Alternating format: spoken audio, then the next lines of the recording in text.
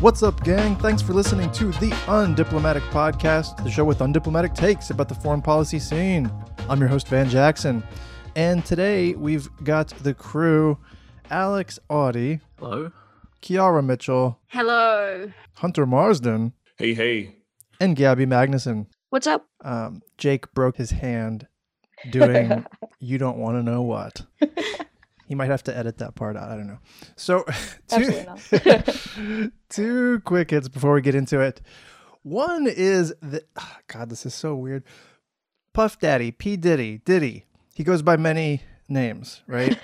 He owned hip hop in the 90s, for better and for worse, mostly for worse. And he issued a public letter on behalf of his recent corporate venture called Revolt TV.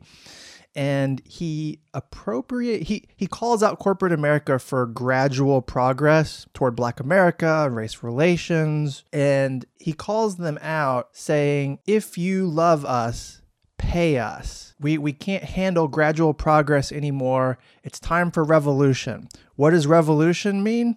Pay my company more money. There's all kinds of pathologies going on here. I was talking with a buddy over the weekend about this. He started this adventure Revolt TV thing specifically, or at least a bunch of people involved were trying to kind of take back the ownership share from white corporate America back to Black America, the distribution of wealth at the top, that 1% of oligarchs. You want to fracture that 1% and make half of that 1% Black people, let's say. And so that's Diddy's attitude. He's obviously, if he's not a billionaire, he's pretty close to it. So he's in the oligarchic class. Well, a lot of people don't know, although everyone on Twitter seemed to know this because he was getting his fucking ass lit up. People don't know that when he was running Bad Boy Entertainment in the 90s, he was fucking over all his artists, including Biggie, right? One of the greatest of all time. And he wasn't paying them. He was literally pimping them, exploiting them. And then when he set up this Revolt TV thing, which is supposed to be, I don't know, taking on the white power structure, he tried to arrange, and there's people testifying to this on Twitter, he tried to arrange for some Black Americans to host specific shows on the platform, but not offering to pay them. So it's this guy's a billionaire. It wouldn't take much to offer a token amount of payment, but he's not going to pay them at all. And so the reason Diddy was getting lit up about all this is because his public letter to fucking corporate America and to General Motors and shit, it's all using woke language. It's all anti-colonial rhetoric. He talks about indifference is siding with the oppressor, silence is violence, and all that stuff.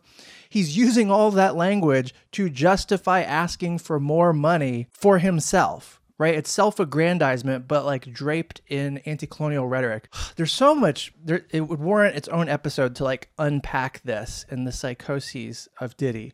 But I just wanted to put it out there because, one, I don't really see anybody talking about this. Two, this is this does damage. This does violence to the cause, right? To Black Lives Matter, to those who actually take a critical pose, who actually, when they use quotes from post-colonial and anti-colonial studies, they're trying to redress actual grievances, actual oppression. Diddy is one of the oppressors.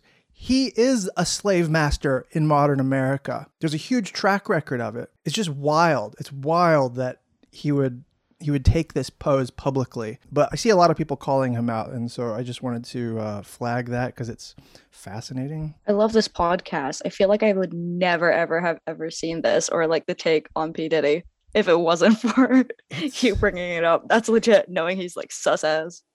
Yeah, I mean, and also he's the face of neoliberal hip hop. You know, hip hop started in New York or whatever in the 90s. He's the one that turned it into that candy pansy ass stuff where it's you're making it for a mainstream audience, but in order to make it mainstream, you shift it from talking about what's going on in your neighborhood and what's going on in America to making it rain at the strip club.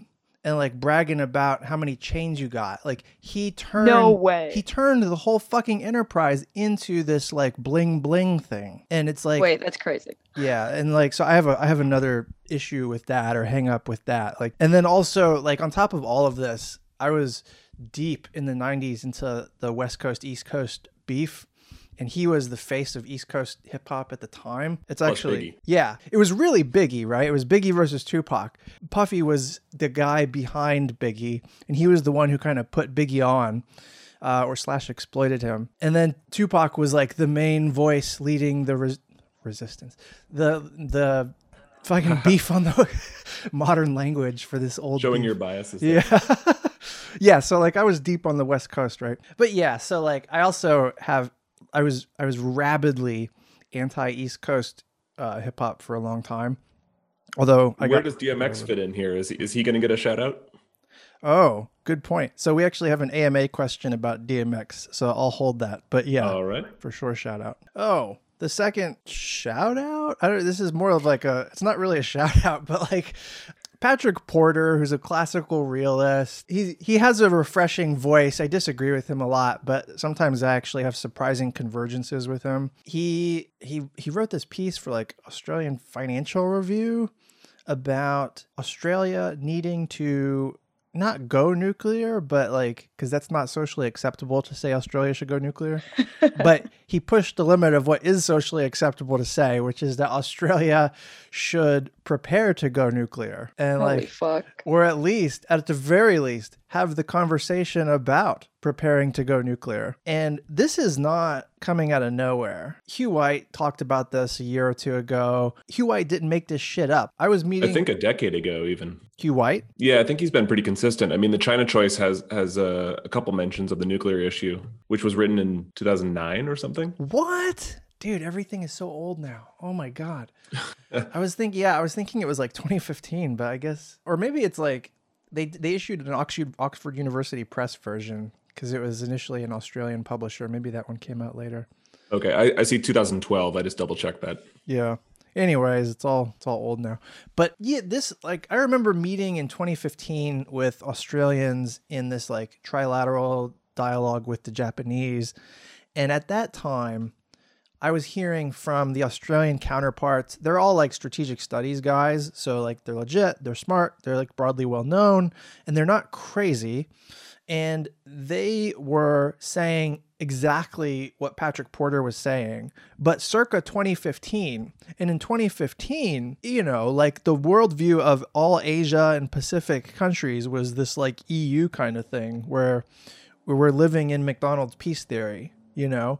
And then you have this cadre of strategic studies, sort of realpolitik guys who actually circle in and out of the Australian national security establishment. So like they socialize with the people who make the decisions, and they are very quietly explaining how like U.S. extended deterrence commitments to Australia, which are already kind of like weird and ambiguous and halfway made up. There's a longer story there, but basically that stuff it's not popular in Australia, but in the national security community, it's seen as like essential. It's this prerequisite of Australian security, the nuclear umbrella. And so I don't agree with Patrick Porter's take here, but it's not a new thing. And it's only a question of like, how loud is the volume on this kind of voice within Australia about needing to go nuclear, right? And in the context of America, right, which is like what Australia has really staked its security on up to this point, America completely flaking out over the past 4 years. You see, as loyal of an ally as Australia is, they've also made some decisions that look like hedging with their force structure, with the ability to conduct independent operations, specifically against the Chinese. And so if you're girding yourself for a world where there might be more Trumps to come in the US, then it makes a certain kind of sense that like you would want to go nuclear. And so I said on Twitter, I was like, Chris Rock did this stand-up thing in the 90s where he was talking about O.J. Simpson murdering his wife. And he's like, I'm not saying it's okay that he did it, but I understand.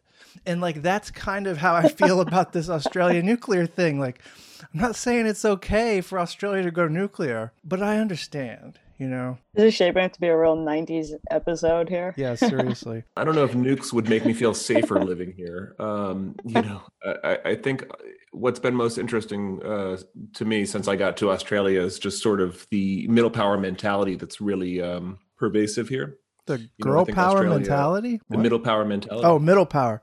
Yeah. So Australia, it sees itself as sort of this distant island, and at the same time, it's part of Asia and not quite Asian. It looks to the United States and to Europe for sort of the cultural, historical affinities, but its security is very much hinged on the U.S. alliance, as you say. But the nuclear debate has gone off and on for decades now, and I don't really see the point personally. I don't think Australia's national security is really impacted by any external security threats on an existential level. No, it seems to be a very elite conversation. Like, it's not. I don't have any, maybe you see different, but like, I don't see any sense that this is like a popular desire in any way. It's just, there's a community of people who have a particular way of thinking and it appeals to them. Let's do Prediction Market, where we get Van to predict outcomes from today's current events and keep track of them. Sweet. So for the first question for Prediction Market this week, following the arrival of Special Envoy Christian Bergener on Friday, will there be any cessation of hostility in Myanmar before July? Well, so Myanmar's hunters beat even more than mine, but I'm going to say like fucking no way. Like I don't see any reason why the junta will climb down from basically a deep civil war at this point. No, special envoy isn't going to change that. So was the question before July? Yeah. Yeah, I mean, that's an interesting timeline, right? A few months. So ASEAN, or the Association of Southeast Asian Nations, is having a special summit on Myanmar in just over a week. And it's possible, if ASEAN is able to have some tough talks with Myanmar, as they have in the past, they could theoretically convince the junta to halt hostilities, but it's unlikely. Yeah. And as various ethnic armed groups in the country increasingly align with the protest movement against the military, if anything, conflict's going to spiral out of control and worsen. I'm not optimistic about Myanmar's conflict stopping personally. You sound like a CNN analyst. That's a good thing. Right. So for the second question, will the US or any other nation boycott the Beijing Winter Olympic Games? I don't know. I really don't know. I'm going to say actually yes, but don't ask me who. There's a lot, like the Xinjiang, the Uyghur shit is very mainstream now. Like I saw literally this morning, there's a long form New Yorker article going deep into the travesty or the plight of Uyghur oppression. It's on the radar of everybody, to the point where like H&M and all of these corporations are trying to distance themselves from any kind of like, Uyghur forced labor in their supply chains. What's happening seems to be bigger than government decision making, like bigger than statecraft. And so I think that there's some like civil society, there is some anti-China sentiment that's just, I don't know, deeply racist, but there's also the same kind of civil society opposition to China, to the CCP specifically, that has the same kind of righteous indignation as like the Tibet stuff in the 90s. I'm seeing that now with the Uyghurs more and more. And I feel like somebody is going to take a moral stand with statecraft in order to appeal to that righteous indignation demographic, surely. And I think a civil society is organizing more and more to implement something like a BDS movement against China, which is wild, and that's something to watch. BDS being boycott, divest, sanction. Because like we think of sanctions against China or not as something that like the State Department would do, or a foreign ministry would do. That's actually less impactful than if transnational civil society were to try and implement the same thing. And it's something that governments can't control. So yeah, I'm going to say somebody's going to boycott the Winter Olympics for sure. And for the last one, following on from last week, given Russia's continued aggression in Ukraine and the recent revelation that Russian private military contractors have directly engaged in war crimes in the Central African Republic, will any new international sanctions be placed in Moscow before July this year? Probably not. There aren't going to be UN sanctions on Russia, first of all, ever, for very obvious reasons. Russia's on the Security Council. But I think we talked maybe last week or 2 weeks ago about how Russia still has the EU by the balls with oil and gas. So I just don't see... I could see the US sanctioning Russia, actually, but nobody else. And what's going on with Russia in Ukraine, this question is worded funny/interestingly. Like, I don't see any connection really at all to how Russia thinks about Ukraine and occupying territory/annexing territory and creating a strategic buffer with Europe. That's like one thing. I feel like that has no connection to the shit that it does in Africa. That's totally separate, particularly because it's these PMCs, the private military contractors. That's just, right? Mercenary is going to mercenary. You have this militarist authoritarian system and it's a kleptocracy. So you mix those things together. What do you get? Private military contractors. They got to go do shit. Where are you going to do shit? Well, the best place to do shit, to run amok, with militaristic capital is Africa. So yeah. Cool, that does us for Prediction Market. Time for Say of Twitter, where we curate the best and worst of Twitter so that you don't have to. So, my first is from Benjamin R. Young, friend of the pod, a North Korea analyst, Cold War historian, IR scholar, and soon-to-be professor at VCU. So, recently, CNN released the statistics that nearly 40% of U.S. Marines are declining COVID vaccines.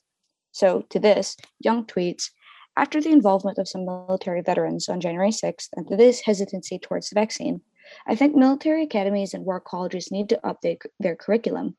Less cloud sweats and fear-based great power competition, more on racism, domestic terrorism, and pandemics. It's not going to be good when the military is essentially a Republican institution and the intelligence community becomes a Democratic institution. And that's where we're heading. And I thought this was really good commentary, right? Yeah. He's a friend of the pod. Super right. I mean, less Clausewitz, less fear-based great power competition, more about racism, domestic terrorism, and pandemics, right? This is the threat matrix that national security is just not optimized for, not prepared for, really. And that really starts with how military officers are being trained, right? And so there is a strong case that the war colleges have spent too much dwell time on these classic military tactic strategy, books that venerate the old white guys, even though there is some good stuff to learn there, and just completely divested, completely blind spot when it comes to the negative externalities that result from your so-called strategic decisions, right? Like when you pursue great power competition and you stoke anti-Asian hate crimes, right? That's a negative externality, man. And the way we think about strategy in the military sense doesn't factor that shit in. But at the grand strategic level, you have to. It's all encompassing. That's your responsibility, and it's bad strategy to not understand the risks or the downsides of your decisions. It's fundamentally shit strategy. And so the idea that you're training a generation of people to venerate these old classics, but then not teaching them how to think broadly enough about threats in the modern era, or how to deal with the risks of doing these competitive things that you love to do, it's irresponsible. So I really liked this tweet, yeah. I just don't understand how military personnel that could be deployed anywhere in the world can choose to not have a vaccine. I know. I don't get it either. When I was active duty, it was in the middle of the Iraq War, and there was this scare about Saddam Hussein releasing anthrax on soldiers in the battlefield, or people were afraid that Saddam Hussein was going to send terrorists over to America with anthrax bombs. And it was completely fucking made up. It was complete hysteria. But it triggered this movement in the name of national security for people to get the anthrax vaccine. And the anthrax vaccine was intense. Like, it was gnarly. It had a lot of side effects. There were a lot of risks associated with it. It like physically scarred you for life in some cases. And we didn't have like, it wasn't like the COVID vaccine now where there's so much attention on it and the science behind it is like reasonably robust. It was much more sketchy. And I'd never heard of this. dude, and so they were making us take the vaccine, active duty military, in the name of like guarding against fucking Saddam Hussein. And me and like a couple of my buddies, I mean, we were against the Iraq war anyway, but like, obviously you're serving, so you don't, orders is orders, you know what I mean? But this idea of like being ordered to take the anthrax when it was going to be physically dangerous to us, and we were doing it in the name of something that we did not believe in, we were staunchly opposed. And we were organizing. This never happens in the military. We were organizing grassroots within our units, a bunch of us, pre-Twitter to pre-fucking Signal, to try and like convince our unit commanders to somehow allow us to opt out of taking the vaccine. And it was really going to come down to like whether we were going to violate orders or not, which is a huge fucking deal. And it could have ruined our careers. And we never had to make that choice, thankfully, mercifully, because some like district court judge ruled that the military was not allowed to require us to take the vaccine. So like, I feel like this is lost history because like no one's ever that I've seen talked about this. But up until like 2004-ish, they were making the military take the anthrax vaccine despite the risks and the side effects. And, you know, me and my buddies were standing in a line, basically waiting to take this bullshit, deciding whether we were going to like end our careers over this. Like, are we going to be conscientious objectors over this fucking thing or not, you know? And we got a stay of execution basically that said, you have to let soldiers opt out of these vaccines. But it was specific to the anthrax vaccine. It wasn't like a general blanket thing. And so I'm surprised, given the science, given that COVID is like a national security thing and it's real, right? The anthrax worry was scaremongering. It wasn't real. I feel like this is totally different, right? And opting out of it should not be an option if you're active duty military. Like it's literally part of protecting America and the world to get the vaccine, you know, like you're violating your oath of service in a way. Yeah, I think that's important that there's a national security dimension to this, right? Mm-hmm. Once we get America vaccinated, we can start distributing vaccines around the world, and it's good for both America's health and its soft power and a number of national security aspects as well. And this is not the last pandemic we're ever going to have, you know, like it almost feels to me as if this is some trial run for humanity. And if we have a worse kind of pandemic in the future, we don't want a bunch of precedents that say people can just like in the name of freedom, not do things that end up harming society. Like that will be much more devastating when it's a much more devastating pandemic. Yeah. Even if we get through this one, which, seems we're not out of the woods, realistic at this point. It seems like we have not done a terrific job, for the first sort of go. Especially America, yeah. Well, from one depressing topic to another, I suppose. So here's my second tweet from Tanvi Madan, director of the India Project and senior foreign policy fellow at the Brookings Institute. So she tweets, "One thing India and America have to get better at, America, understanding historical baggage it has in India and how what might be seen as innocuous or normal steps in the US will be perceived in India. India, understanding everything the US does is not a grand plan targeting India, or even just a grand plan."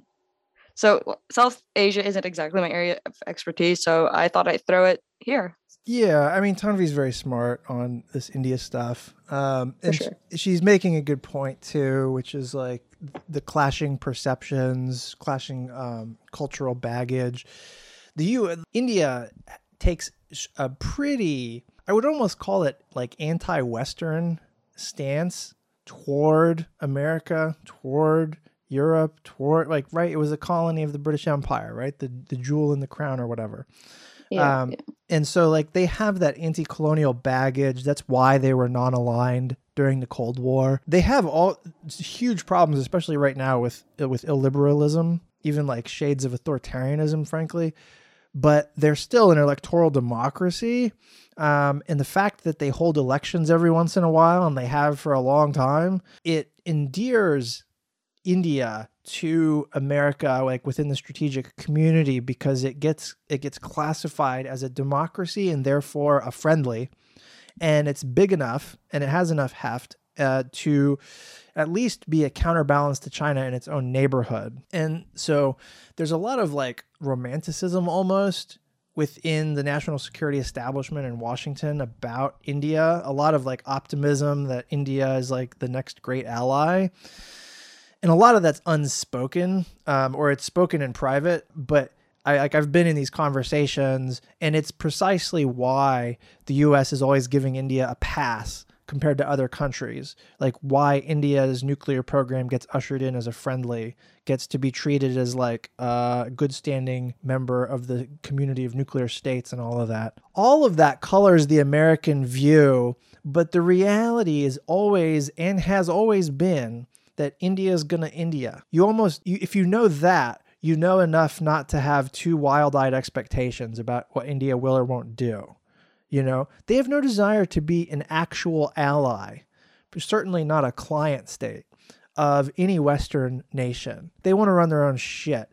And this anti-colonial tradition creates a lot of skepticism about America. And so like what Tanvi is tweeting, she's subtweeting this whole like America's Navy, the 7th Fleet, issued some statement about how they were conducting freedom of navigation operations that challenge one of India's maritime claims.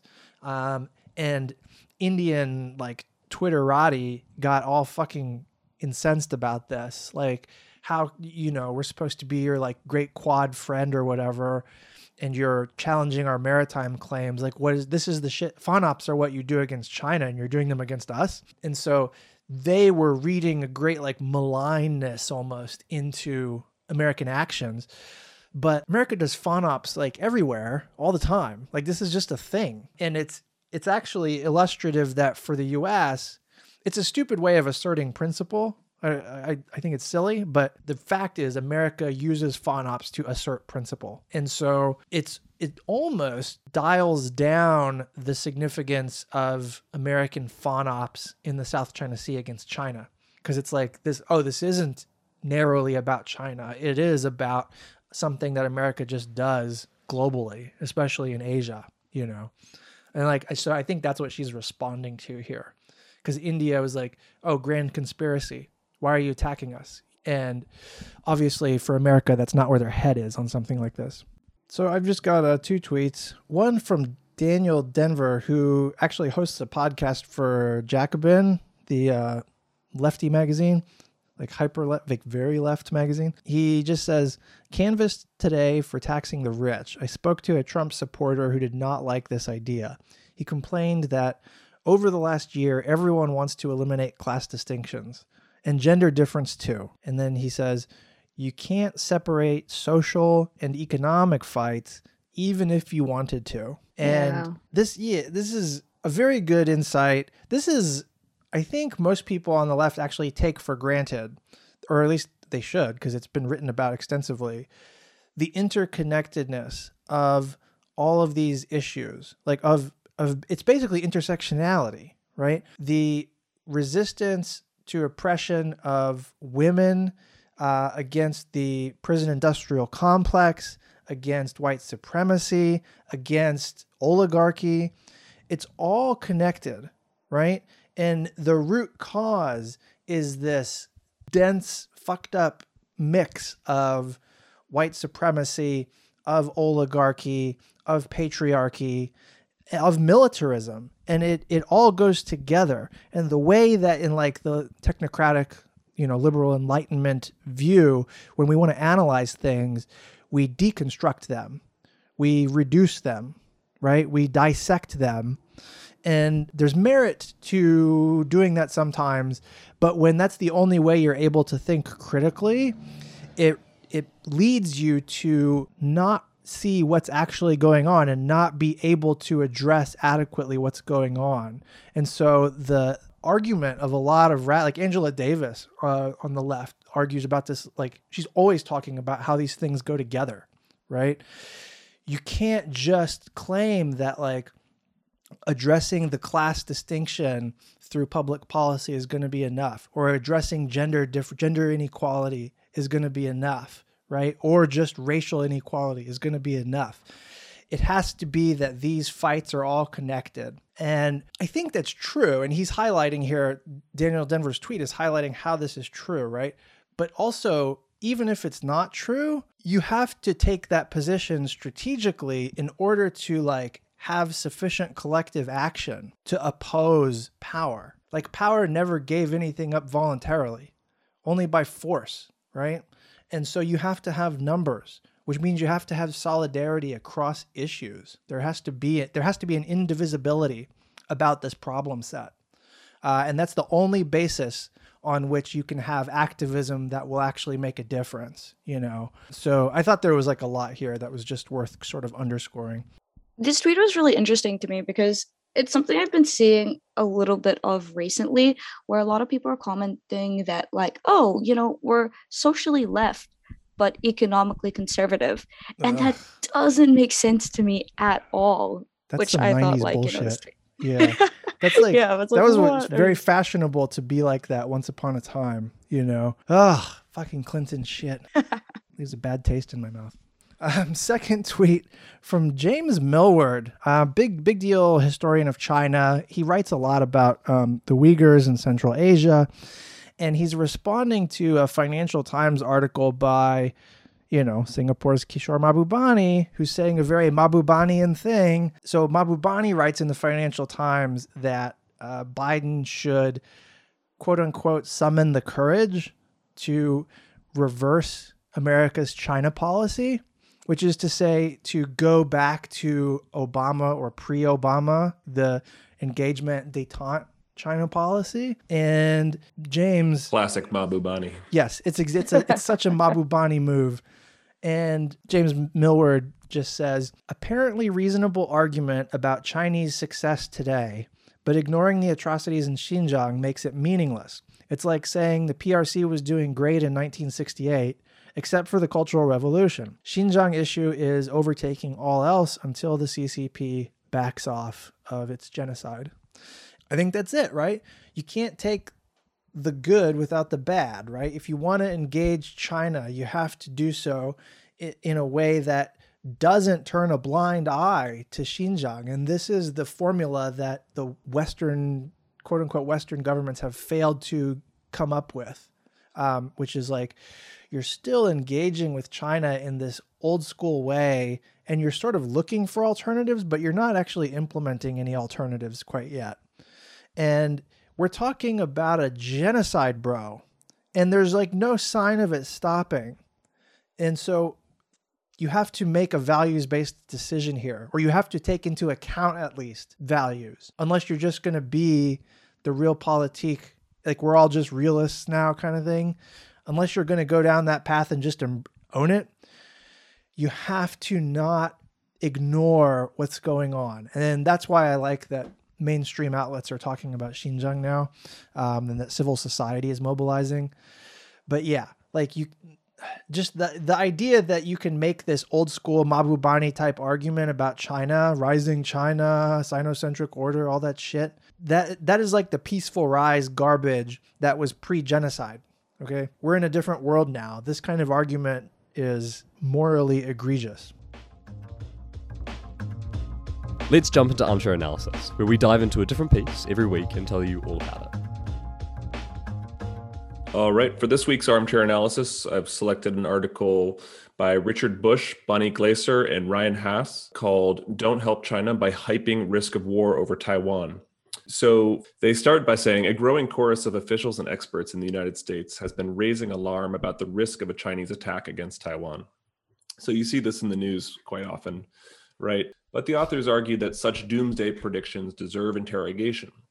They cite Chinese attacks on the Indian border last year, China's expanded, more assertive presence in the South China Sea, bullying smaller neighbors, its incursions into Taiwan's airspace, and the fact that the PLA Navy has grown to probably have more ships than the US Navy at this point. But they say, as troubling as the trend lines of Chinese behavior are, it would be a mistake to infer that they represent a prelude to an unalterable catastrophe. China's top priority now and in the foreseeable future is to deter Taiwan independence rather than compel unification. So they say that Beijing is confident in its ability to do so, and Taiwanese are pretty realistic or sober-minded in realizing that declaring independence would come with enormous risks.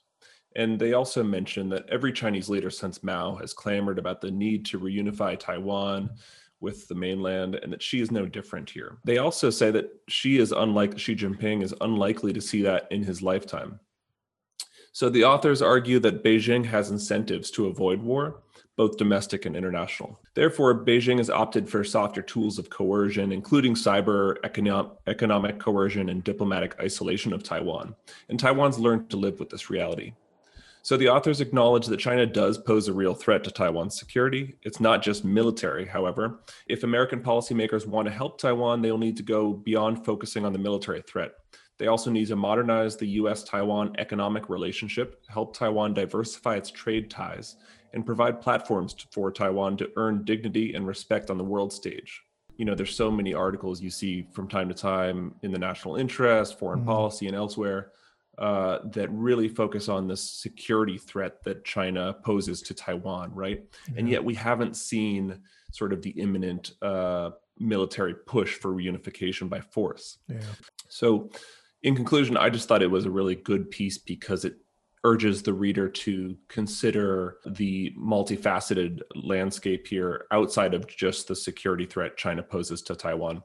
What did you guys think? Yeah, I actually don't have a ton to add. I think it was important that these three folks came out and sort of turned down the volume on the China-Taiwan threat rhetoric. The pundit class, especially among like the China watching community, has a tendency to really hyper focus on like every little thing Beijing does that would confirm the bias of like a Chinese invasion. Like, oh, they're doing an exercise. Oh, they're exercising launching missiles at Guam at the same time that they're doing this other operation.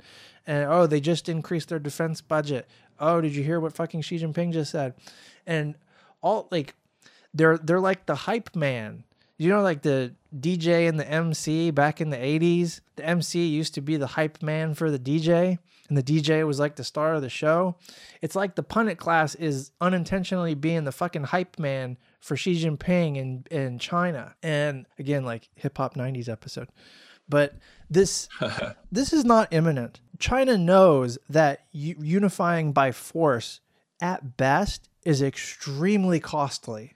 And it's useful to have three mainstream experts kind of affirming this, right? That we're not talking about anything imminent. And when China has these like long-term deadlines, this shit moves all the time.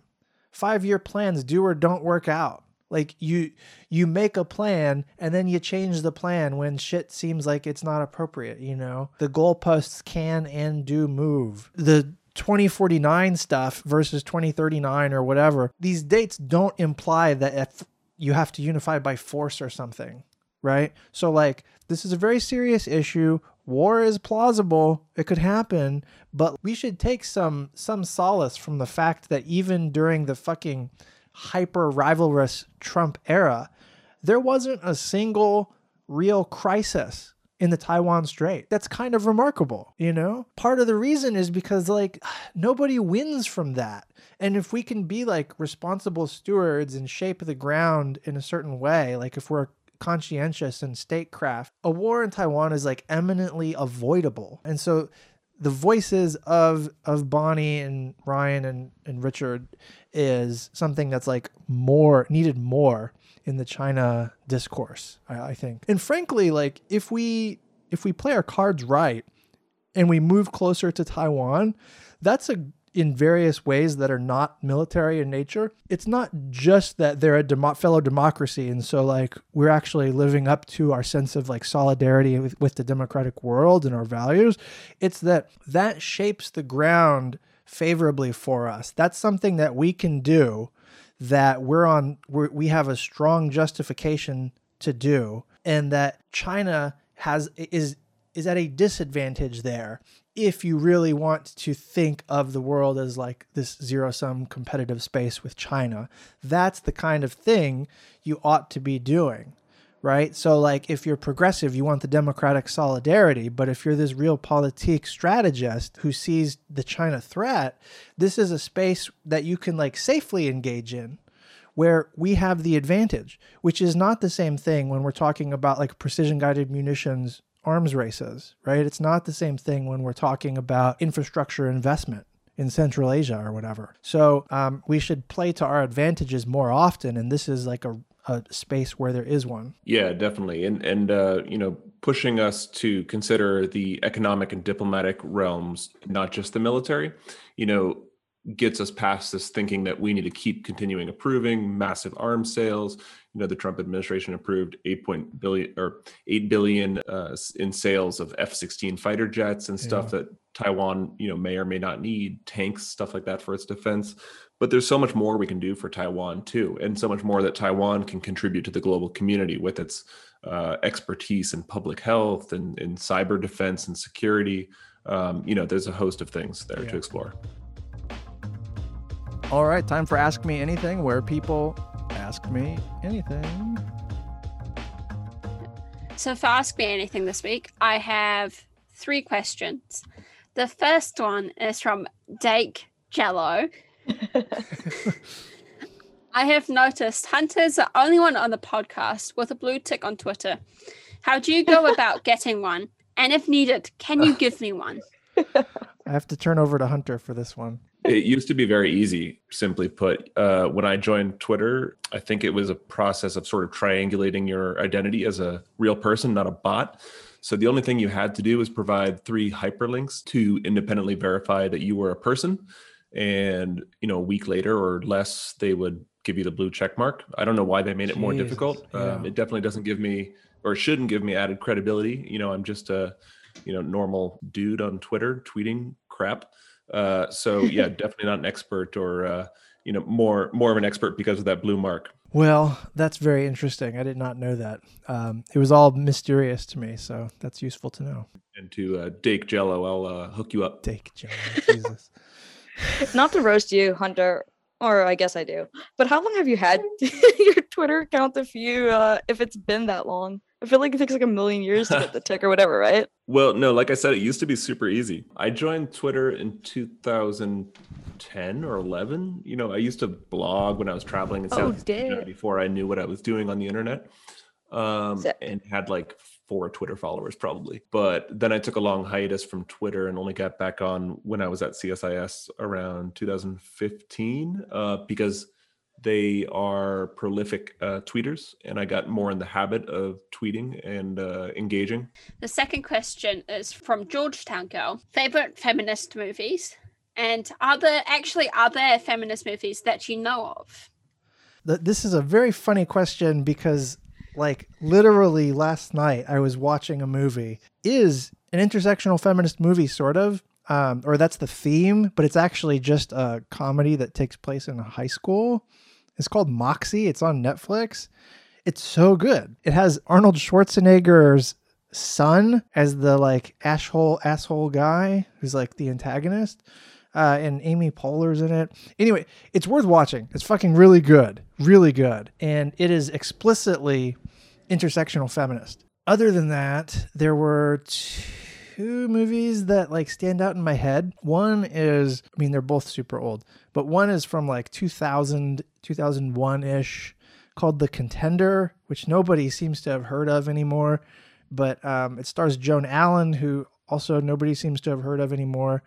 And she's basically selected to be the vice president.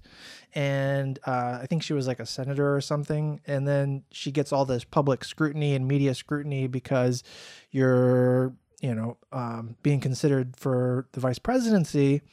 And as part of that media scrutiny, there was all kinds of like unfair gender biased narratives about her, including like looking into her sex life and if she was a lesbian. And there was like a rumor that she had been in an orgy in college with a bunch of frat guys, and like that was supposed to be some black mark. I feel like nobody would care anymore these days, but it's highly periodized in the sense that like 20 years ago, it still kind of blew people's minds to think that a woman could be vice president.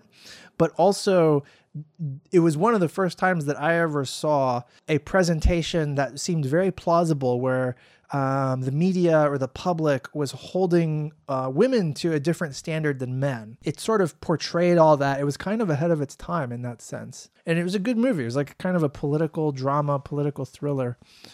And then the other one is, which I actually started watching again recently just for nostalgia, G.I. Jane, which stars Demi Moore. So this is actually part of like the Van Jackson canon or whatever. When I was in high school in the 90s, we didn't have fucking Google.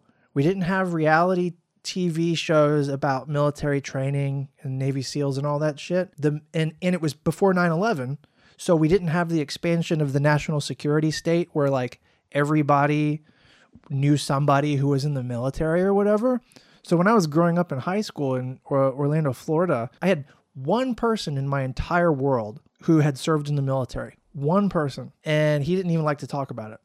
And so I had zero fucking knowledge about what the military was like, but I had wanted to like go into that world. You know, you're about to go through military training.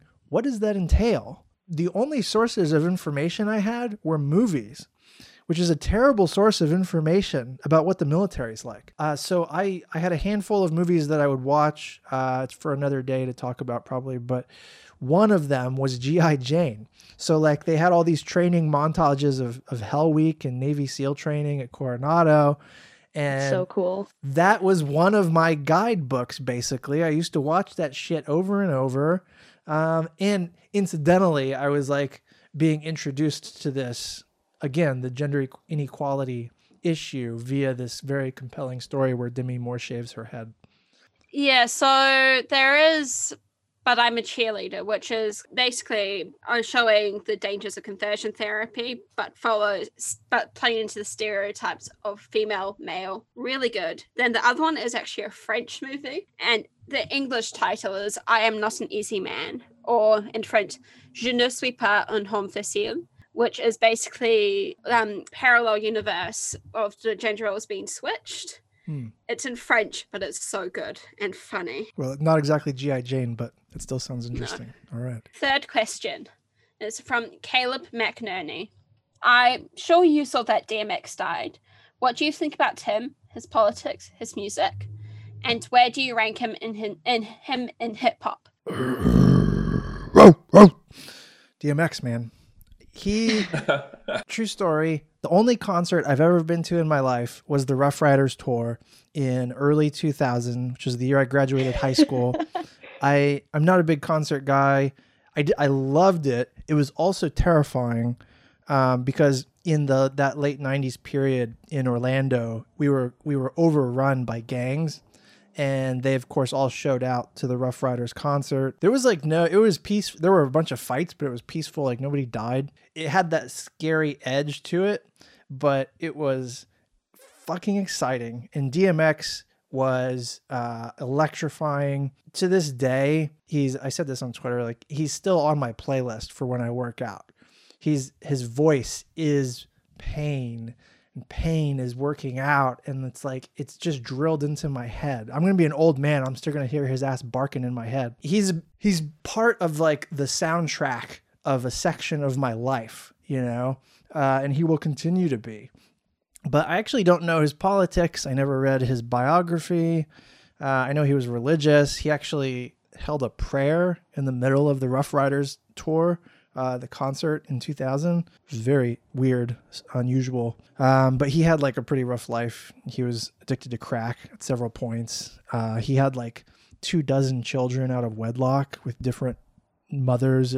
He got arrested a bunch of times. It was a rough life. He was abused as a kid. But yeah, like in my head, the value of him is, I don't even remember any political messages that he had other than just like suffering, like giving voice to suffering. I think it was really funny actually if you saw like all the tweets when DMX died, it's just a number of people that were like, oh wait, hey, I know his music. And I'm like, isn't it like, I swear all his music's always in like a third of the soundtracks, like to montage scenes and stuff. Yeah. This is again like that transition out of high school for me. He had, in the span of like 18 months, he had 3 #1 albums, which it's either unprecedented or like Michael Jackson did it or so, like, or like one other person did it. But that's like wild. And it happened to be at a time when I was, of course, like deep into hip hop. So I had all the albums. He was like on constant rotation everywhere.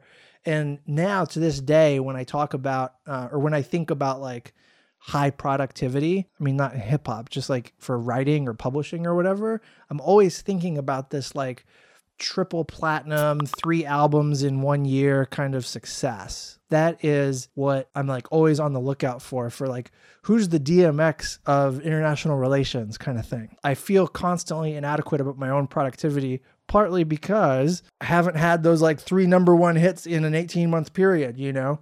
And so like, I'm looking for like, who is the next, like who's the closest to being a DMX in IR? I haven't seen one yet. And I don't know, constantly writing in hopes that like I can hit that mark at some point. All right, gang, that's going to do it. buymeacoffee.com/undiplomatic to send us coffees. If you go to cottonbureau.com and search Undiplomatic, you can find our merch. If you want to rate us on iTunes and all that good stuff, please do. Catch you next time. Peace.